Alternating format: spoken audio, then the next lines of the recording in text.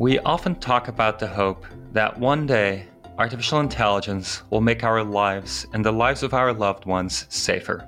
But all too often, it can feel like something for the future.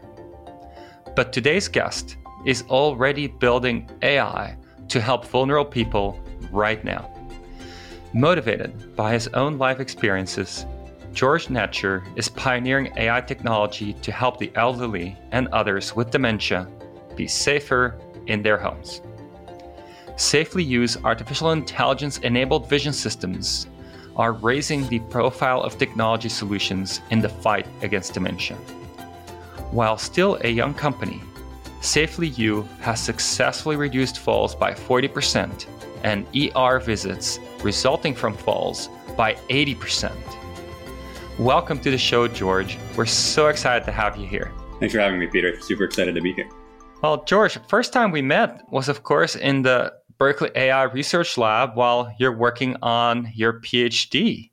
Why did you get into doing an AI PhD, and how did that lead you to starting this company? That must have been about 7 years ago now, and Peter was just a young faculty at that time.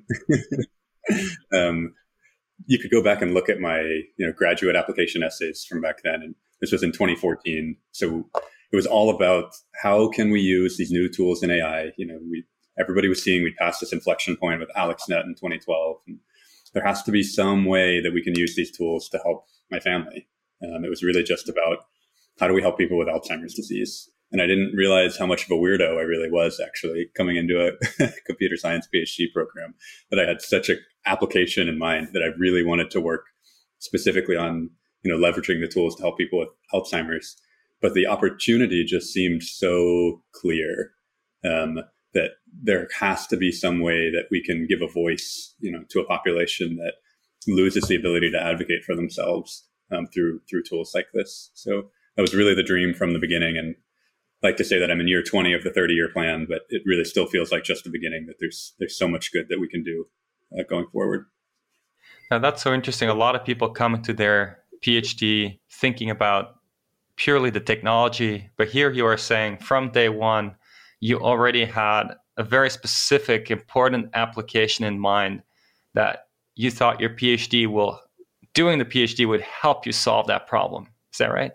Yeah, 100%. And that it felt like the way to push things forward was by, deeply understanding what the, latest and greatest is, and doing something that didn't seem technically feasible, and, pushing the boundaries of how we could help instead of, just repeating what was already out there or whatever else, that there had to be a way to leverage these new tools to really do a lot of good for folks. Then obviously, given so much of the power of these tools comes from the data you have, it became a bit of a journey of, oh man, you have to be really crazy to approach a problem like this where data is so hard to get, and it's so, it's so important, but so private and personal and all of that, sitting next to the folks that were working on Cafe in the early days and things like that, that I was the crazy one that wanted to go spend all my time with old people and see if I could, find ways to support them.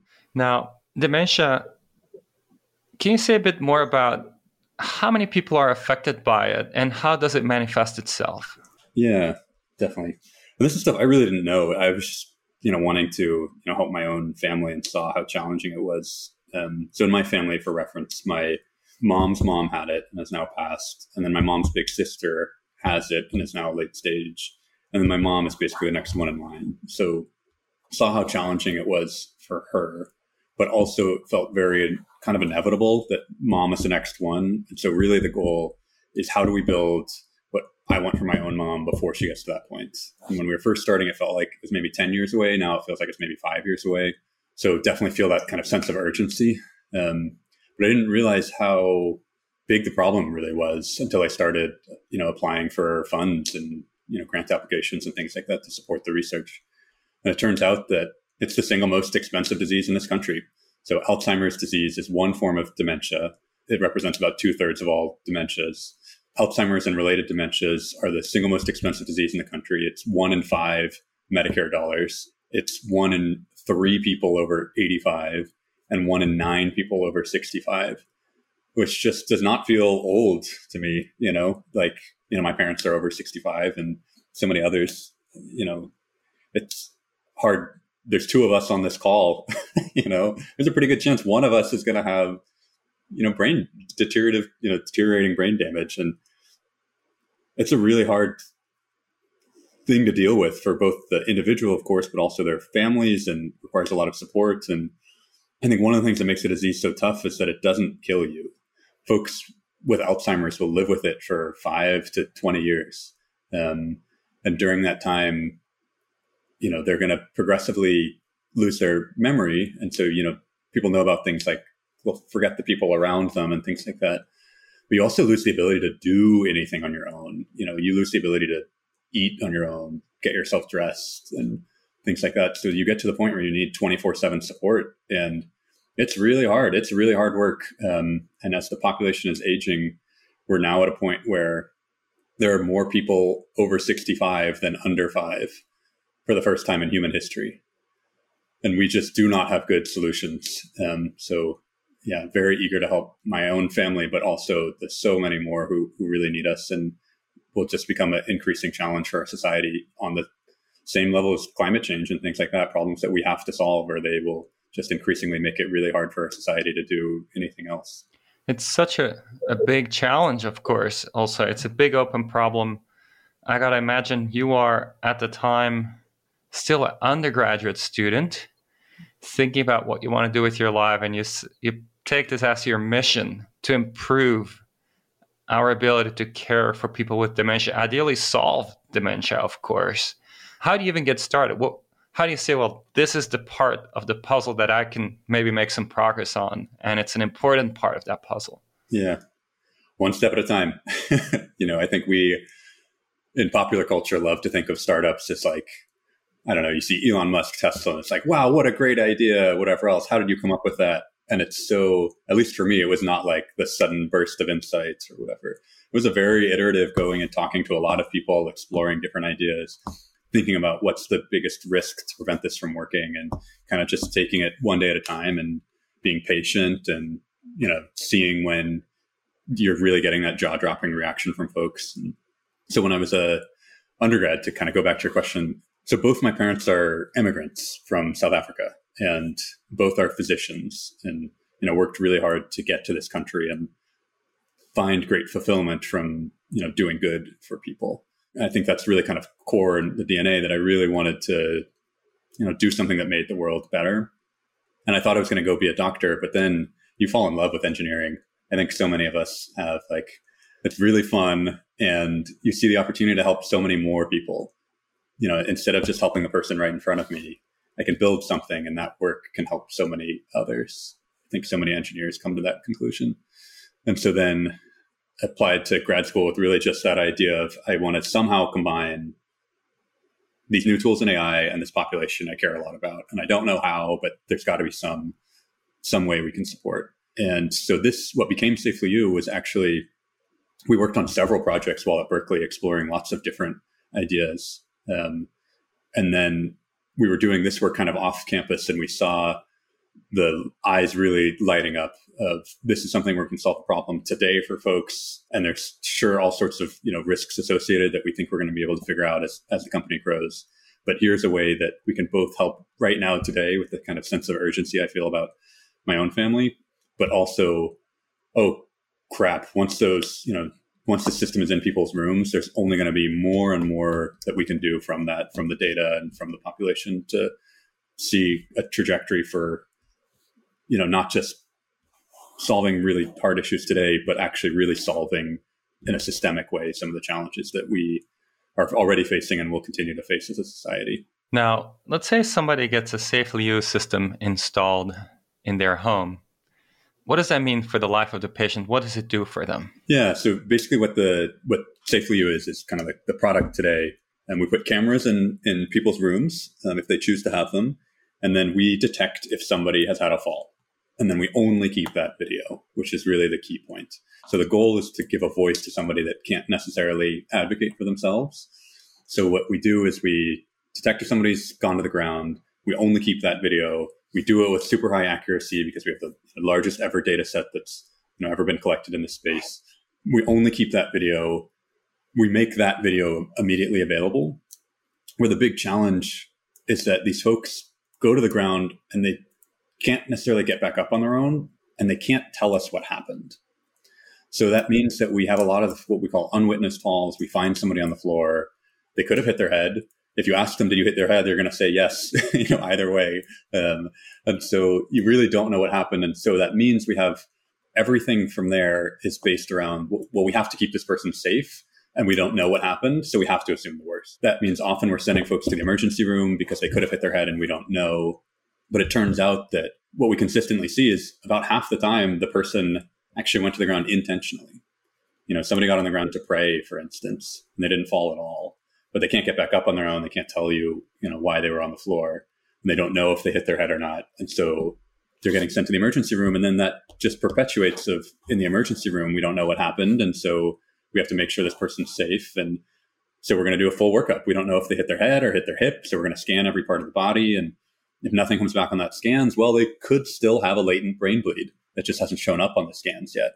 So we're going to hold them overnight for observation, and then we're going to scan them again the next morning. And in kind of the best situations, this costs, thousands or tens of thousands of dollars. And in the worst situations, we're exposing folks to COVID that are hyper vulnerable, and then we're sending them back and exposing other people. And we heard some really hard stories that actually happened in my own family as well, of people sent to the emergency room during COVID, and families can't go in with their loved ones, right? They're restricting it. And so you're sending somebody with Alzheimer's disease into an emergency room, and the family is sitting outside in the parking lot, and they don't know if their loved one is having a brain bleed right now and it isn't even being seen. Like, they could be sitting in the corner of the emergency room and nobody knows they're there, and they're, having a brain bleed. And families are sitting there thinking about worst case scenarios in the parking lot, 20 feet away from their loved ones. And then, only find out 2 hours later, they've actually been sent to another hospital because that's the one with the neurocenter or whatever else. And you're just, yeah. So I think, detect the fall so we can respond right away, be able to see how it happened right away for a population that can't advocate for themselves. And then the third big piece is we provide expertise.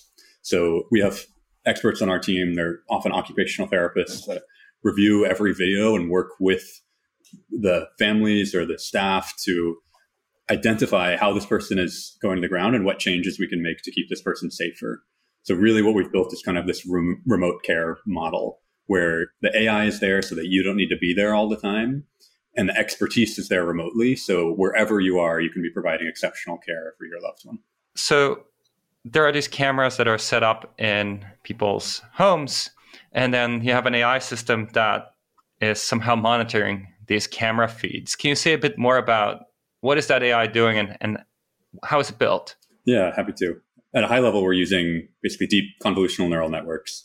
And our aim is to detect specific events of high importance. So really supervised learning techniques where the goal is to take video in and have a confidence score out. So we want to take a video in and know as the end result, how likely is it that this person is on the ground?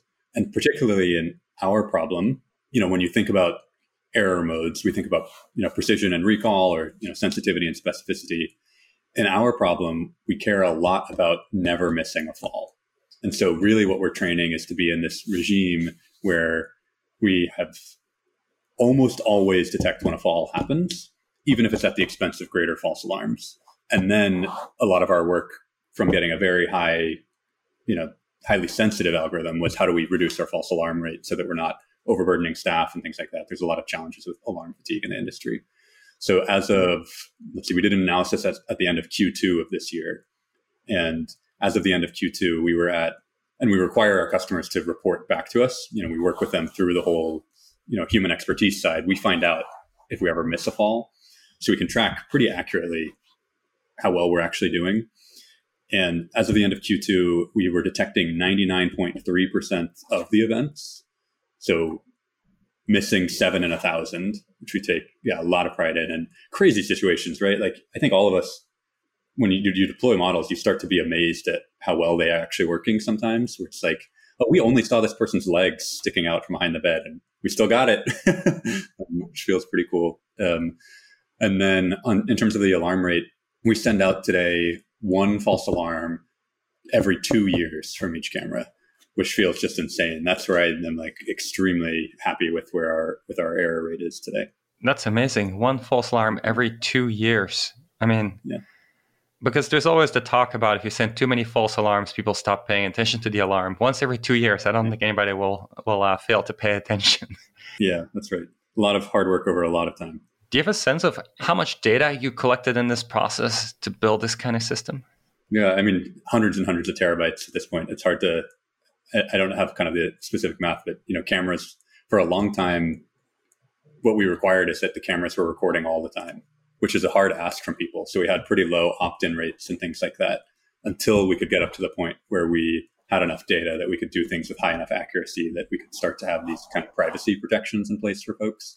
And so, yeah, we spent a really long time in that mode. And I think we could only do it, by virtue of the personal connection of, hey, I was going to individual families and saying, hey, I want to put a camera in your room and it's going to record video all the time. But I think if we do that, I can build something for my own mom. And, it might not help your loved one today, but it might help the people that come after you, give folks kind of an opportunity to give back.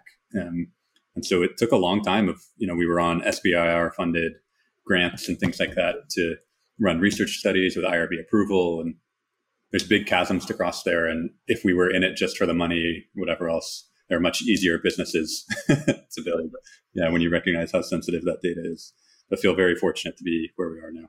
Now, we talked about the technology, but as I understand it, you really come from the mission. The technology is just a means to an end. And as I understand it, you augment the AI system with human care. Can you say a bit about how that works together? I think it's a really critical piece for, I don't know, I don't want to overgeneralize, but I would say in the industry we support, it's a really critical piece because the problems are really hard and that AI solutions today can't really provide complete solutions, right?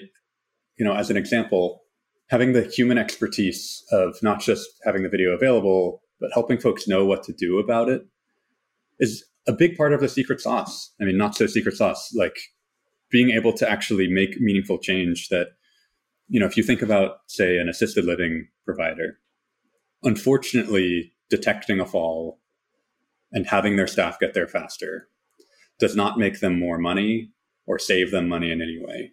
So there's no ROI for them. And so even if they might really want to do it because they know it'll make life better for folks, how do they pay for it? And as we were running our research studies, FYI, one of the things we did was we had our cameras on without sending alerts out to the communities because we wanted to test how long are people actually on the ground normally without our system in place. And we did it all with IRB approval and families were, consented and residents. And it turns out that basically their standard of care is that they'll check on residents usually every hour that are high risk. They'll come in and do rounds on them. Well, what we saw was that the average time someone was on the ground was 40 minutes after they've had a fall. And that's the average. They can be on the ground for a lot longer than that. And it's really tough, but they can't even though they want to be able to move forward with solutions and things like that, it's such a tough industry. They're on such thin margins and things already that it's really hard for them to move forward with things unless they're really seeing ROI from it. And it turns out that there is really meaningful ROI from actually reducing the number of events. How do you have fewer falls? How do you provide better care for people in ways that takes, a meaningful amount of work off the staff and things like that?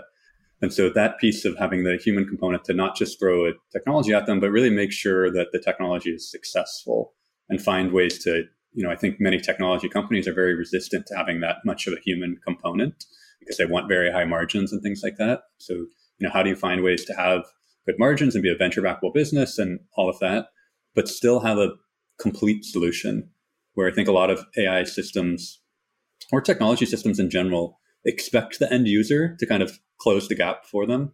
But in underserved industries and industries on thin margins and things like that, they don't have the staff to really kind of close that gap. And so it's really up to you if you want to make sure it's successful and you're really helping folks to go that extra mile with them. Kind of curious with everything you described, the ROI, you need some kind of ROI to be able to work on this, of course, because you need to be able to, pay people and so forth.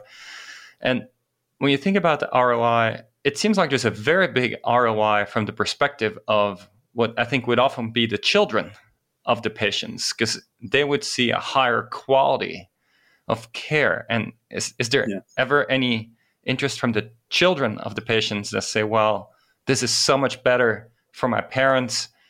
If it costs more, that's fine. Or I'll save money from ER visits that we'd be doing otherwise. Things like that. Yeah, well put. And just one minor note, not to call you out, but we don't love to use the word patient unless it's like somebody who's in a hospital setting or things like that. So usually we say like people living with Alzheimer's or things like that. We don't like to be defined by, if we're going to live with it for 20 years, I don't want to be a patient for 20 years. I'm just George and I happen to have Alzheimer's. Yeah. But then at the same time, I think your question is a really savvy and good one. And I think one that all entrepreneurs put first and foremost is we want to do a lot of good, but the only way this gets out to as many people as we want to help, it has to be financially sustainable, right? It has to make people more, if you're selling to enterprises, it has to make them more money, right? Or else they're not going to be able to buy it in a scalable way. They might be able to like do it as a nice to have, but for it to be a must have and become the standard of care, it has to drive the businesses forward. So you asked kind of specifically about the children. I think that's I think a lot of people have gotten stuck there. So a lot of companies going to support elder care, which by the way, I wish there were more of. There are not enough. We as a society don't love thinking about elder care. But a lot of companies that have approached elder care have unfortunately kind of floundered and failed. And so, a lot of VCs don't love this space, and they've had stories that they thought would be successful and just didn't find the market traction that they hoped for. And a lot of those companies have gone and specifically tried to market to the adult child and have something that they can, pay for their families. The challenge that a lot of those companies have seen is the individual has to also really want it. Or you're going to buy like one of those pendants that, or Apple Watch or whatever, and you buy it for your loved one, and then they go throw it in a drawer because they don't like being spied on or, whatever else. So one of our things that we take great pride in is that, so most of our customers are living in facilities, so either assisted living or skilled nursing facilities. And in the rooms where it's offered, we get 90% opt-in. We track it quarter over quarter of how many people are opting in for our system. And so that's, the residents and families that are explicitly choosing, we want this system because it makes our own lives better. And so it's a really delicate balance to play that I think probably any company will tell you, but certainly any healthcare company will tell you, is that the big challenge with any healthcare company is that the person who benefits from it, which in our case is that resident or the individual with Alzheimer's, is different from the person who's paying for it, which might be the business or the family, is different from the person who's making a decision about it, which might be like the senior executive within the company, or it might be that the health insurance is paying for it and there's a totally different entity that's paying for it, whatever else. And one of the things I found really hard in trying to help folks with Alzheimer's is that every single one of these stakeholders has to say yes, and like enthusiastically yes. And if any one of them says no, then it's just not going to happen. Like if the staff don't like using it because it makes their jobs harder or whatever else, then it's just not going to get used. Even if it does a lot of good for the individual, even if it makes the business more money, if you don't have like UIs that are easy for staff to use and whatever else, then it just doesn't get used. And I guess particularly found that really hard in the early days. If I really was focused on how do I help my own mom, I really wanted to help the individual themselves. And then you start to understand it's really hard to help somebody who can't necessarily learn to use technology and whose needs change over time. So the technology that works for them today, 2 years from now, doesn't actually help them anymore. People have experimented with things like Google Glass to like, can I have whatever? And so then you start to think about the ecosystem and, okay, how do I support their caregivers or things like that? But it's very much one step at a time. Now, one really interesting statistic to me is that you've already achieved 40% less falls thanks to the SafelyYou system. But then when I naively think about it, I just think like, okay, a camera is looking at a person. How does a camera looking at a person, maybe with an AI behind him, but still just looking, how does that prevent falls? Can you expand a bit on that? Yeah. So as we were talking about earlier, it's 100% that human expertise side of it. And so I think kind of a big misconception in how falls happen is we think of every fall as being this very dramatic incident. It turns out that only about 5% of falls result in an injury of any kind. And only about 1% result in a severe injury, so like a fracture or head injury. So the best practice today outside of our system is basically anytime somebody has a fall, do a root cause analysis. how did this person fall? What kinds of things can we change? Should we be revisiting their medication? Should they be on physical therapy? Should we have a nightlight in their room so they can see the path to the bathroom? And so for folks that are cognitively healthy, they can remember what happened and tell you what they need. And, if you or I, stubbed our toe going to the bathroom at night, we would remember that and hopefully, do something different the next time. These folks, unfortunately, have a very high rate of repeat falls because they don't necessarily learn from their previous falls and they're falling the same way over and over until they have that fall with injury. And so really what we've enabled is that same root cause analysis process, but for somebody that can't advocate for themselves. How do we give them a voice where they would want to be able to tell us how they fell? They wouldn't want us to be able to see if they were, changing in their room or whatever else. So now we can see, when they've had a fall and how it happened, and then we can provide expertise where our staff are helping with, thousands of falls every month today and identify, this person, we can see that they're getting out of bed on their left side and they're forgetting that they have muscle weakness on their left side. So they're going to the ground when they're trying to get out of bed. If we just push the bed up against the wall and they have to get out of bed on the right side, and we can kind of design environments where we can kind of learn for them. And you're not going to prevent every fall, but you're going to, understand. It's kind of like a debugging tool for falls, really, at the end of the day. How is this person falling? What kinds of things can we put in place to try to keep it from happening again? That's really interesting. Now, the technologist in me thinks that at some point that could even be, an AI system too, that has seen from many examples in the past what has been done to improve the care, and then say, oh, well, this room, I can already tell you ahead of time, here are some weaknesses, or this fall, I know how to prevent that. Have you thought about that at all yet? Yeah, without a doubt. Great insight. Without a doubt. I think we're just scratching the surface of the whole, so kind of where we are stage-wise as a company. In May, we did our Series A, which was 20 million. And in September, we did our Series B just a few months later, which was an additional 40 million on top. And obviously that only comes if we're, growing really quickly as a business and helping a lot of folks. And so really where we are stage-wise is we've proven that there's a, scalable solution here, but we are just scratching the surface. And so we're applying a lot of those funds to work on exactly the types of things you're describing. And that's just one of, several things that people aren't even thinking about today because they don't seem technically feasible. Like fall detection is so clearly just the beginning of, once we can get a camera in somebody's room and start detecting different types of events, there are so many ways that we can provide more and more support. And yeah, certainly we're collecting the way that our human experts work today. Their workflows are explicitly designed so that that data can be used to train algorithms with their expertise as labeled training data to provide, more and more support. And for us, that's a big part of the mission, is making it.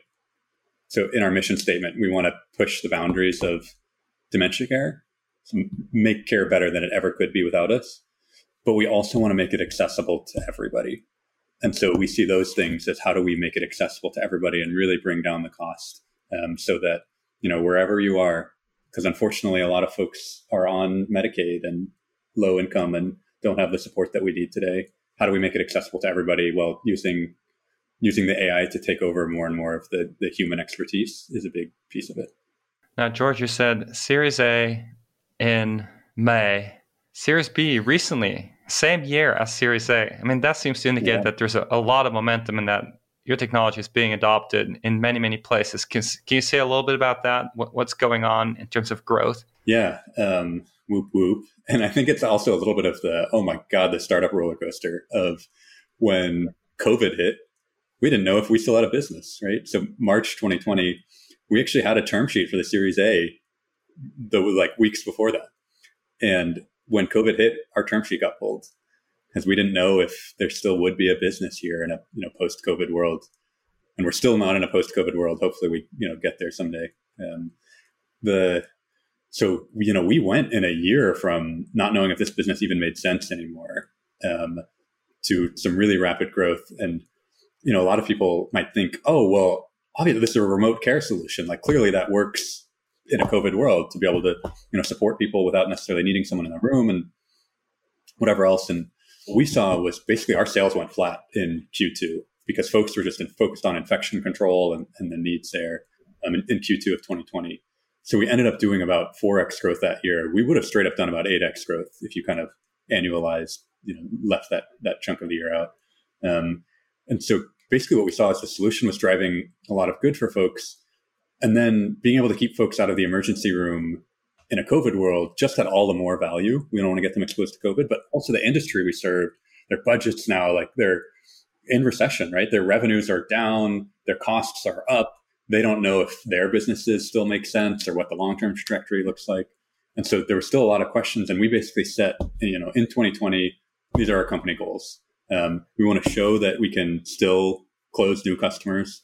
We want to show that we can still grow those customers. And if we hit these kind of key goals, then there's a business here that still makes a lot of sense and a lot of good we can do for folks. We came out of 2020 hitting that same hockey stick we had hit the year before.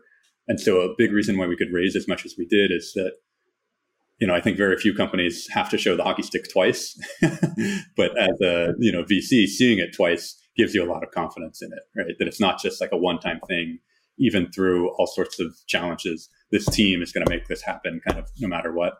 And so, really thrilled with the growth. And then, we've signed our first, I don't know how much I want to say here, signed our first 8-figure contract this year and things like that. Congratulations. Thank you. One step at a time. But feels really good to be at a point where just so clearly so much of what we do makes sense on a lot of levels for a lot of different stakeholders. And now it's just how can we do more and more and help more and more folks. So I think my big ask is anybody listening, we are hiring in every role, like across the company. So if you want to make the world better, we want to hire you. If you're a top caliber type of person, we hold a pretty high bar, but everyone we look for, we want them to be people that are interested in making a big positive impact, particularly folks personally affected by Alzheimer's. So if you're any type of role, if you're interested in AI, you're interested in sales and marketing, you're interested in just helping in whatever way, maybe you're just a super type A person and you'd be great on the ops side to make sure that we're not dropping any balls. We would love to meet you and appreciate the opportunity. Kind of curious, when you look at the future of care for Alzheimer's, right? What are some of the things that you see in the near future and then the further future as opportunities, places where we can actually try to make progress and help the situation and hopefully solve it? How optimistic are you, and what are the opportunities? So in terms of solving it, I think so. Alzheimer's dementia is one form of cognitive impairment, and there's even more folks with cognitive impairment, right, that have been in car accidents or veterans that have traumatic brain injury. So I don't really think in terms of like how do we solve cognitive impairment as much as how do we just like keep chipping away at making it easier and easier for folks. And I think that there's a lot of opportunity there from a kind of AI and technology standpoint. Some of the work you do in robotics, Peter, I think we'll see those things be deployed in places like manufacturing and places where, it's not such a vulnerable population. And then as we see the successes with the ability to, grasp well and know when we're grasping too hard or too lightly, as we see those successes in safer environments, we'll come to places where, like elder care, if there was a robot that could help folks go to the bathroom independently, that would be amazing. And it would take so much off. Like, I think I see a world where, loved ones can increasingly do the more fun, pleasant work and less of the butt wiping and stuff like that.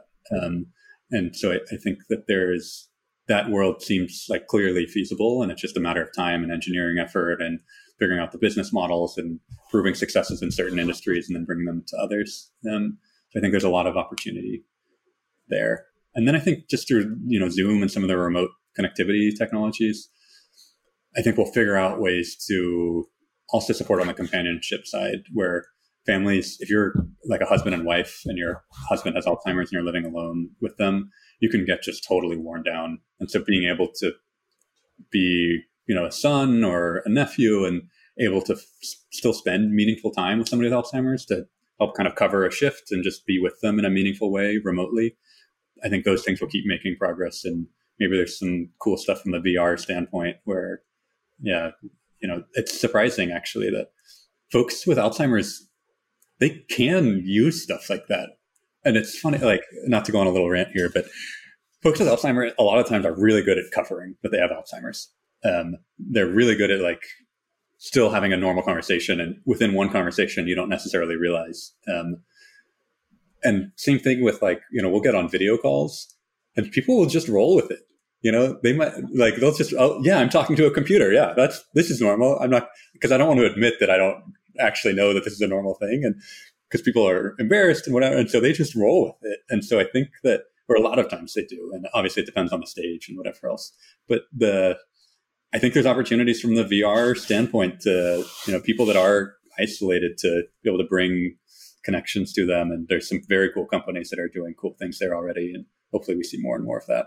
Related to that, I'm curious actually, George, Alzheimer's affects memory largely, right? And so I wonder to which extent you see any future in terms of somehow using the camera systems in a way that gives people a summary of their day or some kind of intelligent augmentation of, when somebody is with them or is going to visit them, the kind of intelligence augmentation for the things that maybe they have a hard time retrieving from their memory. If a camera was with them at all times, maybe the AI can retrieve that part of the memory and somehow redisplay it to help people kind of connect things. I think those are really hard problems. So I think, part of our vision of the company is that we want to be the perception for these folks, right? And that to do that well is a really hard problem. It takes a lot of time. And so we're kind of knocking away, one use case at a time, but that very much is a big part of the vision.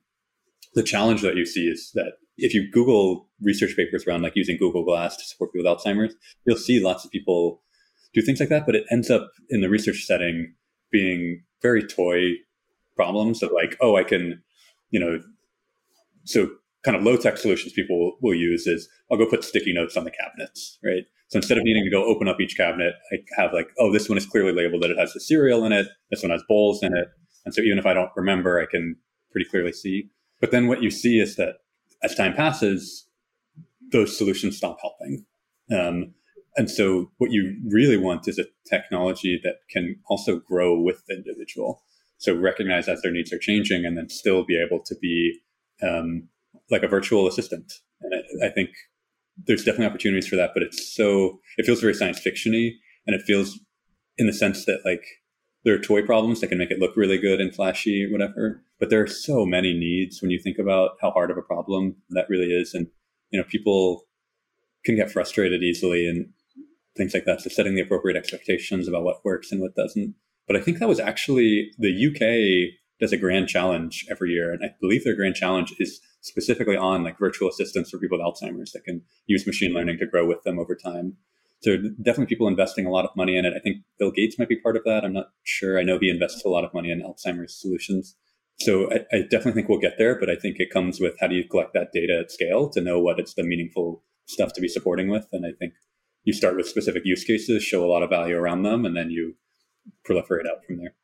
Now, if we kind of zoom out for a moment and think about the future of healthcare more generally, I'm curious if you have some thoughts on that, the combination of AI and healthcare and beyond Alzheimer's and dementia, just kind of big picture, and any thoughts on where you see other opportunities for people to make big contributions and improve lives? Yeah, I mean, I'm sure you've spent a lot of time thinking about this as well, so I'd love to actually hear your thoughts too. I guess in two broad buckets, I see the opportunity to push the standard of care, to do things that a human would not be able to do. And then I see the opportunity to just reduce workload on humans. So I think radiology is a classic example of like, there's a lot of x-rays that an AI algorithm can look at and doesn't actually need a human to look at to understand. And then there's an area in the middle that, hey, we're not exactly sure, let's hand it off to a human expert and have them figure it out. And then if you have a workflow that looks like that over time, you get better and better, and that decision boundary gets more and more clear. Obviously, you still need to balance it with that you're training on past data, and so there's shifts in your underlying data and whatever else you need to be aware of those things. But I think we definitely see, as particularly with an aging population, as there are fewer and fewer young people available to care for the older folks, things that just let people be more efficient and only respond, at times of uncertainty, I think I see as one big bucket. For context there, by the way, with respect to the aging population, one of the statistics I've heard is that in 2015, there were 7 potential caregivers for every person over 80. By 2030, there will only be 4. So like that's not a long time. And yeah, we just have so few relatively young people to support all the older folks. So how do we make them more efficient? And then in time, how do you actually do superhuman level tasks where a human actually can't tell and the AI can to a better degree or whatever else? One of my personal dreams remains that, robots could help people to live independently much longer. Once it becomes too tiring to, let's say, cook every day, too tiring to clean up every day. If a robot could do that, then maybe you could keep living at home. You could keep hosting your children, your grandchildren at the house you've always lived in, because maintaining upkeep of the house is and just the day-to-day activities are not a burden. They're taken care of for you. And so you can keep your place that you've had for so long and independence, which, some statistics I've seen in the past have shown that once people feel they lost their independence, it often leads to mentally a very big downward spiral. A lot of the services that have come out that enable convenience for folks. So, San Francisco is effectively assisted living for like 20-year-olds where like you can get rides wherever you want, you can get food delivered, whatever. And so a lot of these like things that have come out from a convenience standpoint, Alexa, for instance, are really meaningful for the people that aren't getting them for convenience. It's actually filling a need for them, right? Like, so Alexa being able to change channels for, folks with disabilities that, might not otherwise be able to interact with a remote easily or whatever else. Or it's just really hard for them to get up and go get the remote. Yeah, expanding access and things like that. I think we're going to see, when I was hearing you talk about like meal prep, for instance, it's like, oh yeah, that's definitely going to start with like not explicitly designed for older adults. It's going to start with people who just don't want to cook and are willing to pay up for something for convenience. And then costs will come down and things will get more and more seamless. And then it's going to do a lot of good for the population that it's not just about convenience. It's about independence and being able to live a meaningful life. So I love your point there. No, your company is doing well. It's helping people in the world. You have multiple, successful fundraising rounds, and the system is being adopted more and more widely. And so I got to imagine that you also start getting questions from budding entrepreneurs for advice. Like what is some advice, some lessons learned for people who want to start their own companies? Yeah, I'm sure you get this as well. I'm going to want to hear your answer to this after. I think mine is probably like, you should work on something that you're willing to work on even when it's really hard. Work on something that you care a lot about, where you're not going to push through some of the wall. I think there are so many, if you Google camera fall detection, you'll see papers going back 30 years, right? But you never saw a company really do it at scale and do it well. And there's a lot of challenges that are going to come up, and it's not obviously just the technology. It's going to be all sorts of, how do you figure out what the go-to-market motion looks like and what's your growth model? There was a time when I was our only on-site support. So we were running our first studies to prove efficacy and we had no money. And I was spending every Sunday driving all over the Bay Area into Sacramento to just fix cameras that were down. And I remember being just so exhausted that I pulled into a community at like 7 a.m. and just like cried in my car. I was so tired. If you're in it just for the, money or whatever else, there's gonna be times that feel great. And there's gonna be times where you're like, forget this. Like there are easier ways to make money. And I kind of feel like you should, we glorify entrepreneurs a lot in our culture, but I feel like it almost has to be, I don't know, maybe it's to work on the type of company we build, but it almost has to be a calling where it's like, I really could not have done anything else. Like I needed to do this. And if I was going and working at, a tech company or whatever on something else, I would have been bored and not found fulfillment. And this is something that I just like needed in my bones to at least try. Say like recognize how hard the path can be. And that I think the big successes come from people that are going to push through whatever wall gets put up in front of them. And then probably, I was just talking to somebody else about this. As you're fundraising and hiring people and things like that, don't be greedy. Don't get caught up in like trying to keep the biggest piece of the pie.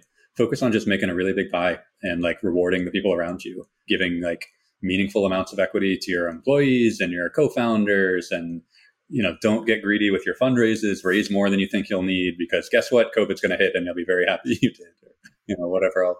So if you, think first and foremost about the long-term success and what is the best thing for the business, and everything else will come from there. If you really are very committed to, this thing is my baby, and I would feel, just upset I guess I don't have children, so I probably can't make that statement, but I feel like the success of the company is my success, and the company comes first and foremost. And, I've cut my own pay 3 times when it was needed, right? Before I knew if we had salary for other people. And you should be, very ready to, and it's one thing to say, I think one of my surprises is that it takes a long time, everything takes longer than you think it will.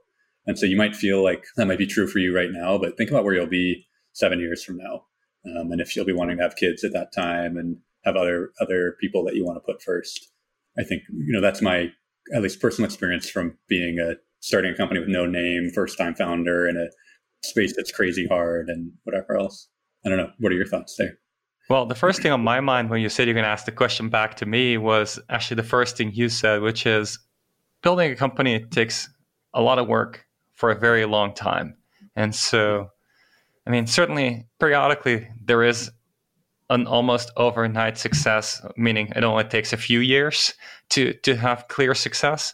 But the norm is that it takes 7 to 10 years to emerge as a truly successful company, right?